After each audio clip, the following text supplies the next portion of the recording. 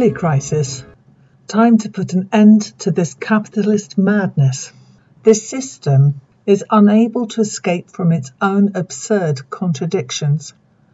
In particular, the insanity of deepening poverty in the midst of ever-accumulating wealth. Unable to explain the snowballing effect of the overproduction crisis, the economic gurus of the system have to create new words for old phenomena.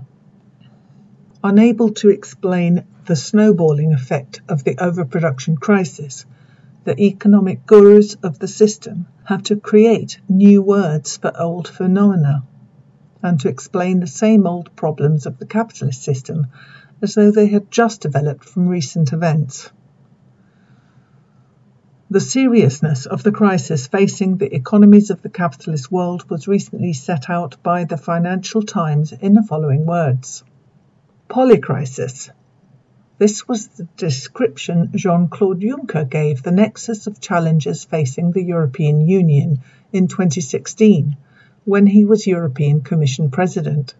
Last week, the International Monetary Fund underscored how multiple clouds, including the European energy crisis, rapid interest rate rises, and China's slowdown, have been gathering over the global economy. What has seemed like separate crises emerging from many different regions and markets are now coalescing. We may be facing a polycrisis on global scale. It is rare for so many engines of the global economy to be stalling all at once. Countries accounting for 1/3 of it are poised to contract this year or next, according to the IMF. Indeed, its outlook for the largest economies, the USA, the Eurozone and China, is bleak. As global inflation rates have touched their highest in 40 years, central banks have been raising interest rates this year with a synchronicity not seen in the past 5 decades, and the US dollar has hit its strongest level since the early 2000s. These forces are driving the gloomy forecasts and creating new strains. Emerging economies have been saddled with higher dollar-denominated debt burdens and disruptive capital outflows. Meanwhile, mortgage rates and corporate borrowing costs have surged across the world. Many gauges of financial market stress are also flashing red, as the rapid snapback in rates from lows during the pandemic has exposed vulnerabilities. Fire sale dynamics are an ongoing risk, as UK pension funds recently demonstrated. Editorial Global Economic Warning Lights are flashing red, 16th of October 2022. Increasing poverty. Already in 2021, an estimated 698 million people, or 9% of the global population, were living in extreme poverty on less than $1.90 a day. Over 20% of the global population were living below the higher $3.20 poverty line. 1,803 million people, and over 40%, 3,293 million people, were living on less than $5.50 a day. According to the United Nations, between 702 million and 828 million people were already suffering from hunger. Things had improved somewhat since by then the pandemic was on the wane, but now the inflation crisis and the Ukraine war have more than reversed the short-lived improvement. Up to a further 71 million people from the poorest countries in the world are projected to be facing severe poverty as a result of the war in Ukraine. A report from the United Nations Development Programme published on Thursday, the 7th of July 2022 has found. David Pilling from the Financial Times noted, "Once again, it is the world's poor who risk becoming collateral damage. As war thunders on in Ukraine, the most deprived people in the Middle East, Central Asia and much of Africa will get caught in the crossfire as the price of food escalates and its availability dwindles. In 2021, almost 700 million people, or 9% of the world's population, nearly two-thirds of them in sub-Saharan Africa, lived on below $1.90 a day. The World Bank's definition of extreme poverty. Any substantial rise in food prices could send millions more tumbling back into this category. A report by Standard & Poor's predicts the food crisis will last through 2024 and possibly beyond. It warns that it could affect social stability, economic growth and sovereign ratings. The International Rescue Committee has alerted the world to an impending hunger fallout in which 47 million more people, mostly in the Horn of Africa, the Sahel, Afghanistan and Yemen, could be pushed into acute hunger. Trouble ahead as the world food crisis starts to bite. 2nd of June 2022. Given that the world food production is sufficient to provide every single person on the planet with adequate nutrition, how can it be tolerated that 10% of the world's population is starving, war or no war? This is only brought about by humanity stubbornly clinging on to capitalism, although the system has so manifestly outlived its usefulness. Quantitative easing and inflation. In an effort to evade the most unpleasant aspects of the inevitable capitalist crisis of overproduction, all the capitalist countries have resorted to debt as a means of keeping up demand for the commodities that have been overproduced. Some of that debt is purely fictitious. Money printing by imperialist banks that inevitably devalues the currency in circulation so that its overall, i.e. taken together, purchasing power remains unaltered, albeit that an illusion has been created that there is more of it. But the borrowing has to be repaid with interest, i.e. from the wealth created by the hard work of the citizens of the countries whose governments have borrowed.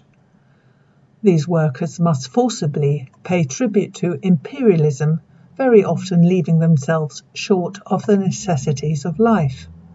The need for debt to be repaid with interest naturally takes demand out of the economy, exacerbating the crises of overproduction and triggering more unsustainable borrowing and more inflation. In the current situation, monetary inflation caused by excess money printing is compounded by price inflation caused by a shortage of certain commodities in relation to demand. The latter type of inflation is to a considerable degree caused by NATO's proxy war in Ukraine against Russia, which has severely reduced world food supplies. Quote, before Russia's invasion of Ukraine, the two countries were, either separately or as a pair, among the top 3 exporters of wheat, maize, rapeseed, sunflower seeds and sunflower oil. Together they accounted for 12% of all traded food calories. Russia is the largest producer of fertilizer. Rising energy costs are affecting everything. End quote. David Pilling, op. citation. Increased borrowing costs. Even officially acknowledged inflation has now hit double digits all over the capitalist world. More inflation leads to lenders demanding higher rates of interest, since the value of the capital advanced is being eroded and they need to compensate for this by charging more interest. The situation in Britain is typical of rich countries.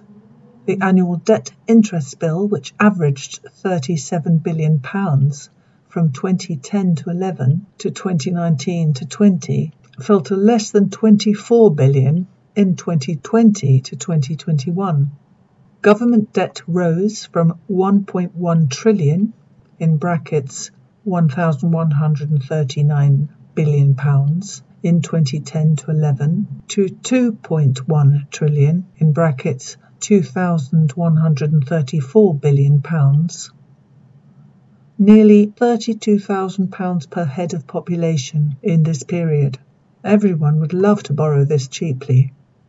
Quote, "The era of ultra-low government debt interest is now over. The debt is now almost £2.4 trillion, in brackets, £2,388 billion, nearly £36,000 per head of the population, and the cost of servicing it is rising." In June alone, the debt interest bill reached a record £19.7 billion, nearly £300 per head of population, or £1,200 for a family of four, not far short of the annual total for 2020 to 21. End quote. From cheap government debt was a hoot. Now brace yourself for the scary bill, by David Smith, The Times, 23rd of August 2022. The inflation rate in many countries such as the Czech Republic, 18%, Hungary, 20.1%, Poland, 17.2%, Turkey, 83.45%, Ethiopia, 30.7%, Ghana, 37.2%, Pakistan, 20.3%, Sri Lanka, 69.8%, Nigeria, 20.8%, and Argentina, 83%, to name but a few, or even worse, since lenders also factor into the interest rates they charge their assessment of the country's ability to pay, with those that are the poorest having to pay the highest rates of interest. A vicious circle ensues in which, to finance higher interest payments, countries and the people within them need to borrow even more, leading to even greater drops in effective demand for commodities and driving the economic system further and further into recession, i.e. causing GDP actually to fall. Always a disaster, given that capitalism is driven by an inescapable internal logic that needs it to keep rising in order to stay still. Debt default and the pension scare. As borrowing and interest rates skyrocket, so does the likelihood of default, which threatens the viability of banks, insurance companies, and other financial institutions, which governments are usually forced to pay billions to rescue, since their collapse would be disastrous for the millions of people and businesses who have parked their money there in the interval between earning and spending. Banks and insurance companies, too, need to invest the money that is entrusted to them, typically by lending it out at interest. They, of course, usually require security, i.e., that the borrower transfer to them his rights to valuable property in the event of him defaulting. In times such as the present, there is not only a huge increase in the number of defaults, but the securities given, such as government bonds, company shares, real estate, etc., may well have dropped significantly in value because of the crisis and be insufficient to cover the unpaid debts. Very often, the security given is itself a debt that turns out to be bad, a financial weapon of mass destruction, which is capable of causing even venerable financial institutions to crumble into dust, taking their depositors' wealth along with them. There has recently been quite a scare about pension schemes run by insurance companies, which in the past few years of low interest rates had been investing in LDIs, liability-driven investments, that produced relatively high returns so that current pensioners could be paid, but which were, of course, relatively risky. Because of that risk, the insurance companies have to hold given amounts of cash that at any given time will meet their obligations should any particular LDI fail to deliver. The general rises in interest rates, which ought to have brought relief to the pension schemes, and to a certain extent have, had a severe downside in that they were causing the value of government bonds, gilts, held by the insurance company to plummet, since their market value fluctuates according to how much has to be invested to produce a given return. Obviously, the higher the interest being paid, the less needs to be invested. The pension funds faced having to sell more and more of their gilts at lower and lower prices in order to provide the necessary collateral for their LDIs, and were in danger of being bankrupted. Therefore, to maintain the price of the gilts, despite the increased return, the Bank of England came to the rescue by money printing to purchase these instruments, but would not have been able to carry on doing so forever. This was what caused the departure of Liz Truss, whose underfunded mini-budget had driven up interest rates payable on the government's debt, and the installation of Rishi Sunak, the reversal of the Truss policies, and subsequently a £10 billion a year fall in the cost of borrowing. However, the bad news is that the LDI drama might just be a portent of trouble to come. It has underlined a few things. There is a sea of hidden debt lurking beneath the surface of the financial system, a series of buried bombs, and no one is sure where the next one will detonate. In the decade since the Fed arranged the bailout of LTCM, complacency has, if anything, grown. But, and this is the second thing, we are living in an environment where these explosives are more liable to go off. Quote, there is an enormous amount of debt in the system and we are in the midst of a hiking cycle on a speed and scale that we haven't seen for many years, says Daniela Russell, head of UK rates strategy at HSBC. There is definitely a view that the recent issue that started with UK LDI is not an isolated incident but the start of a trend, end quote. The debt time bomb that blew up Truss by Ed Conway, Sunday Times, 22nd of October 2022. In short, expect more trouble to come. Milking it. As governments struggle to pay ever higher interest payments, while at the same time their tax income is typically decreasing because GDP is falling, they resort to austerity, restricting expenditure on providing public services and increasing rates of taxation. In order to try to balance the books and avoid being classed as loan risks, which is what happened to Britain when the Liz Truss mini-budget so obviously failed to balance the books. Of course, austerity falls squarely on the working class, which is already suffering from falling living standards, while typically the rich, the financiers who are collecting in all the high interest tribute, get richer and richer. The emoluments being extracted by CEOs are a notorious example of this. The boss of Total Energies, the French oil giant, has caused a storm after taking to social media to justify his €6 million salary in the midst of strikes that have triggered a national fuel shortage. Patrick Pouyanné, 59, tweeted, quote, I am tired of the accusations that I gave myself a 52% pay rise, end quote. He posted his recent remuneration to show that his 2021 pay only increased because he had taken a voluntary 36% cut in 2020. Quote, his pay combined with news that Total Energies had raked in profits of $10 billion for the first half of 2022 incensed unions and the country's left-wing opposition, prompting strikes by refinery workers at the company who have been demanding a 10% pay rise, end quote. Total Energies boss defends his €6 million salary amid French strikes, by Charles Bremer, The Times, 19th of October 2022. Monsieur Pouyanné is only one of many.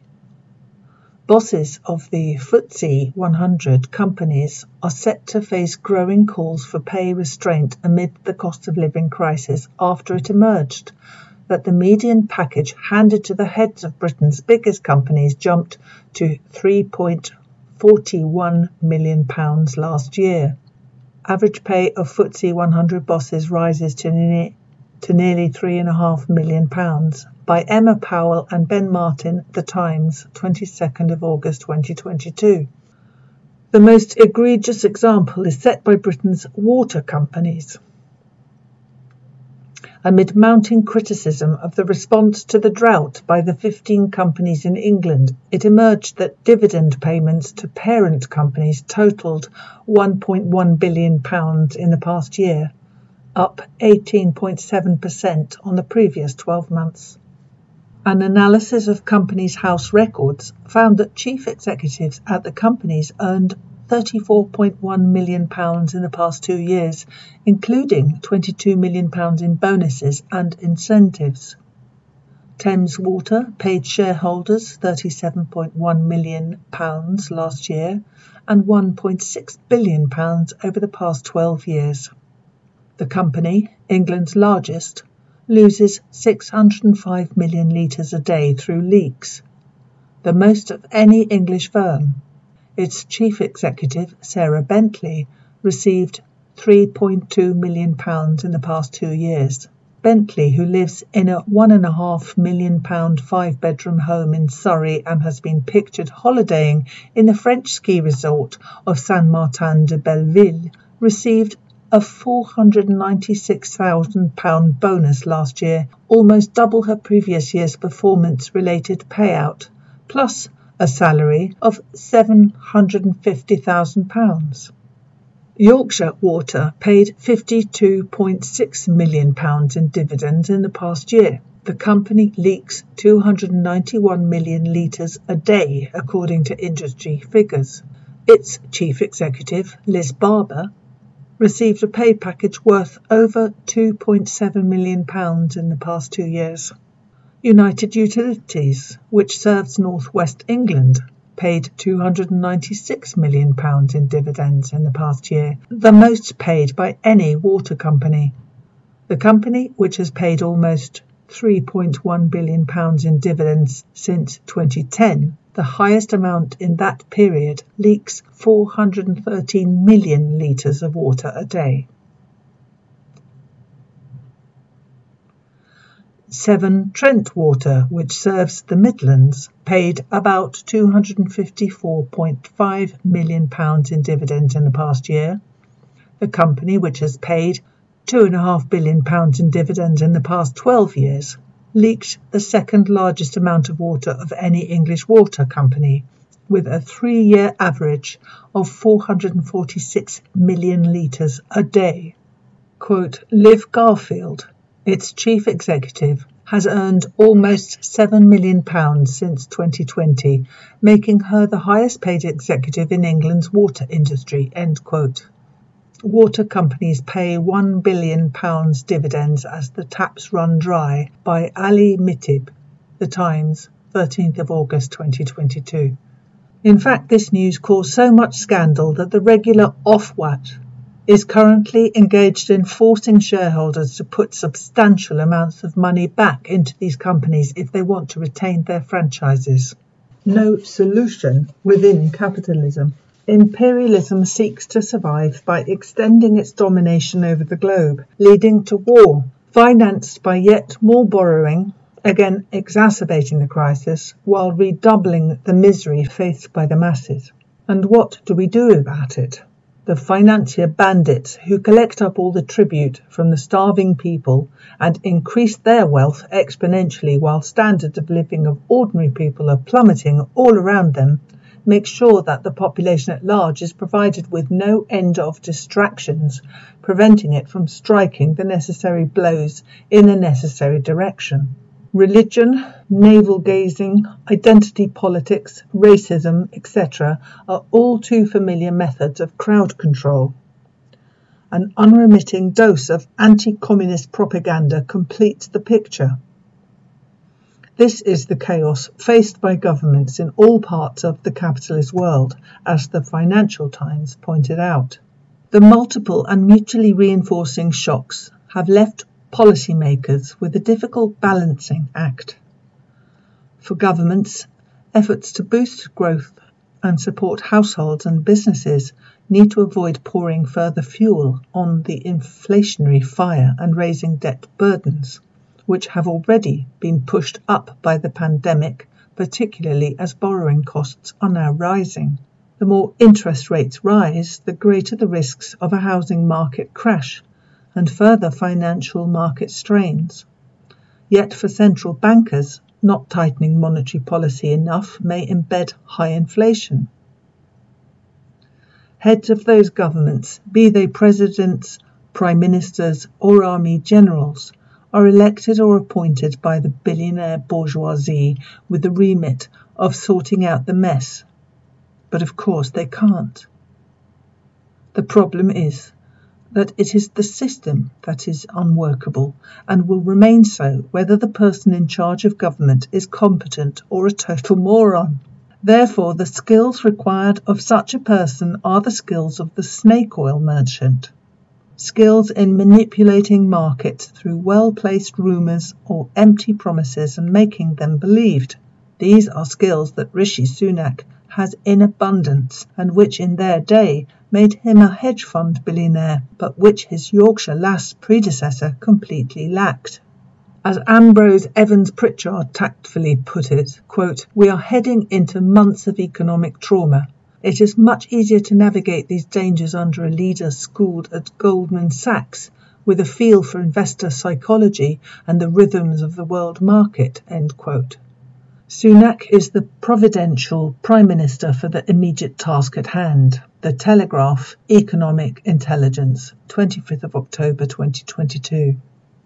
Sheer madness. It took the Bank of England Monetary Policy Committee to give the final twist to the lunacy of the capitalist economy. The Monetary Policy Committee has acknowledged that the greatest risk to Britain's economic outlook lies in the tightness of the labour market. There are 1.3 million unfilled vacancies at present, and unemployment is just 3.8% below the bank's own assessment of effective full employment. That has given workers considerable bargaining power. The bank thinks it will take a sharp rise in unemployment to 6.25% next year to bring inflation back below the target of 2%.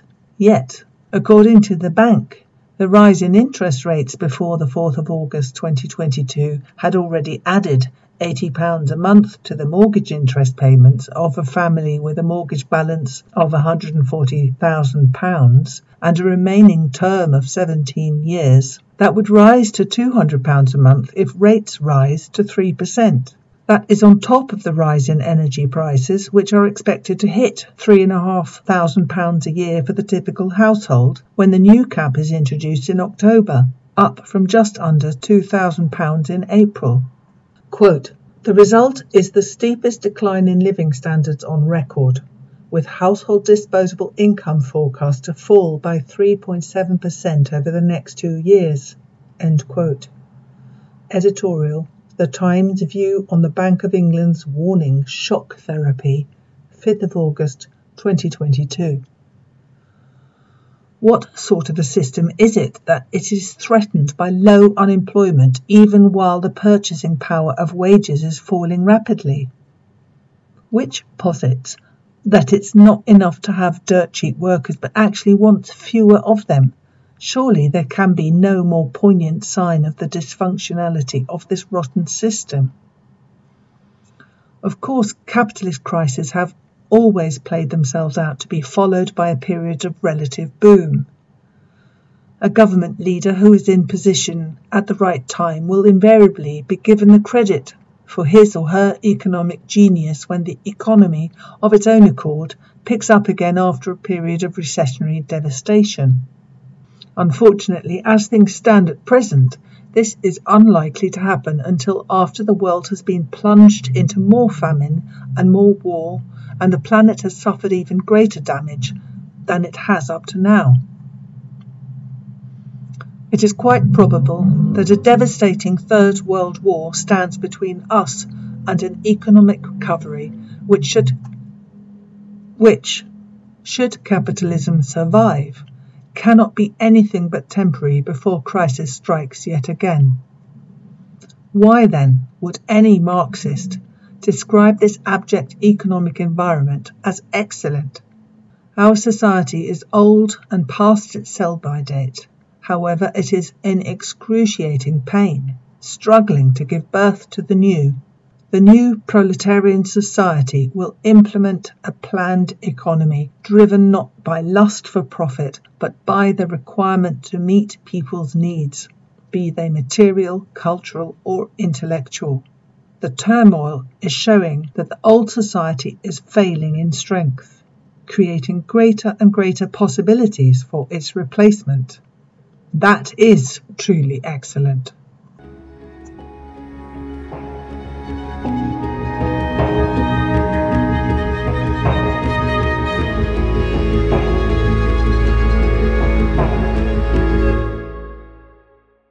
Thanks for listening to Proletarian Radio.